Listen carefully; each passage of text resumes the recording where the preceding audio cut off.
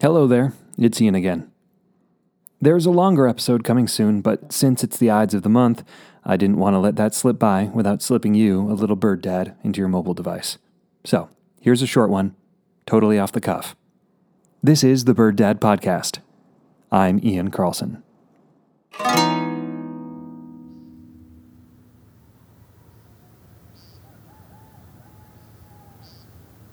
This past Sunday, I was up early to go birding. Daylight savings had just happened, and so it was around 6 in the morning, but it felt like 5, which perhaps it actually was. I'm not entirely sure what time is correct or what time is being saved. Earlier in the week, the briefest taste of spring weather came through.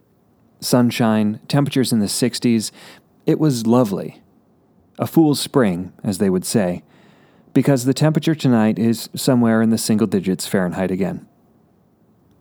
But that warm weather brought birds, joyous cacophonies of blackbirds and grackles, and discreetly, American woodcocks. I stepped out my front door, feeling that little giddiness I always feel when I get up at sunrise for the birds. And I was greeted by the painting and display flights of at least 3 male woodcocks, with a few assumed females zipping by in the frosty blue dawn, like grapefruits with flappy rubber bat wings.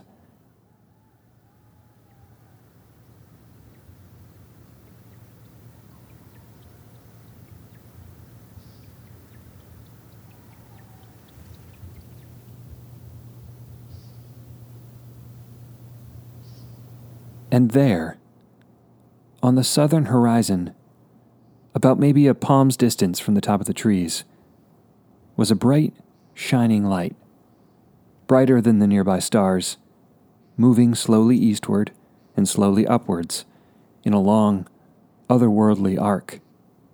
Too slow and too much movement in the wrong direction to be a meteor. Too close and too bright to be a comet. This moving bright star had a wide, gossamer train of light streaming out behind it, about 45 degrees, on either side from the central point. It was beautiful. Surreal, even.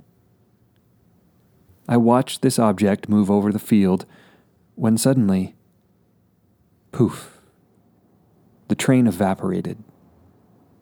The little speck of light continued in its trajectory, but the big wake of gossamer light was gone. I had just seen the releasing of the Stage 2 rocket of the most recent Starlink satellite launch. Thanks to my friend Doug for clearing that up, though it did dash my hopes of getting to name a new comet. Even though I did not know exactly what it was at that moment, I had a feeling that I was witnessing some form of spaceflight, of witnessing some man-made object leave this planet, or I guess, in this case, just head up into the outer atmosphere. And here I was, on Earth, on the ground, surrounded by these tiny painting woodcocks, these vivid flecks of life, on what would be an extremely granular scale to someone looking down from up there. Could you even see it from a satellite?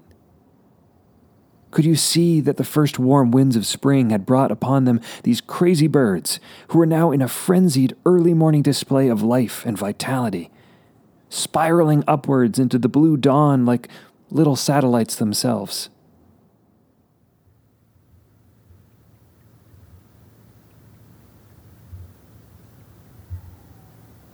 How precious are these details? That question is extremely rhetorical. These details are so precious. We may say, and then spring came to Maine, which was a state along the eastern seaboard of the continent of North America. But to really show you, I have to tell you about 4 woodcocks who flew in on the first breath of sun-warmed air and then immediately started painting in my backyard. And how, with their noise, the cardinal woke into song. and the mourning dove woke into song.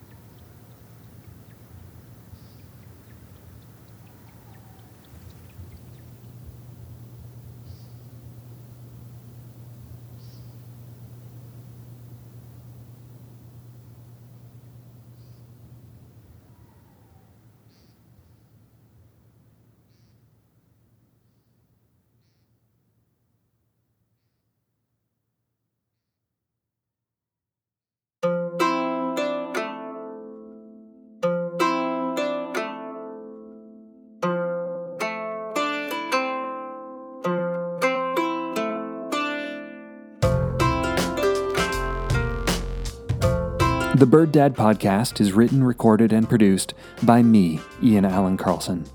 Music by Doubletone. Special thanks goes out this week to Lisa Bush-Hart, who wrote this review.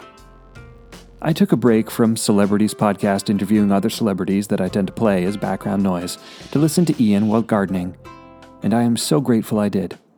It was earnest, educational, but not too educational for us non-avid birders. Insightful and quite inspirational. Can't wait to wander through the seasons with this one. Peep. If you'd like to send me some words of encouragement, you can email them to me at birddadpod@gmail.com. That's birddadpod@gmail.com. Please rate us on Apple Podcasts or wherever you get your media from. Stay safe. Talk soon.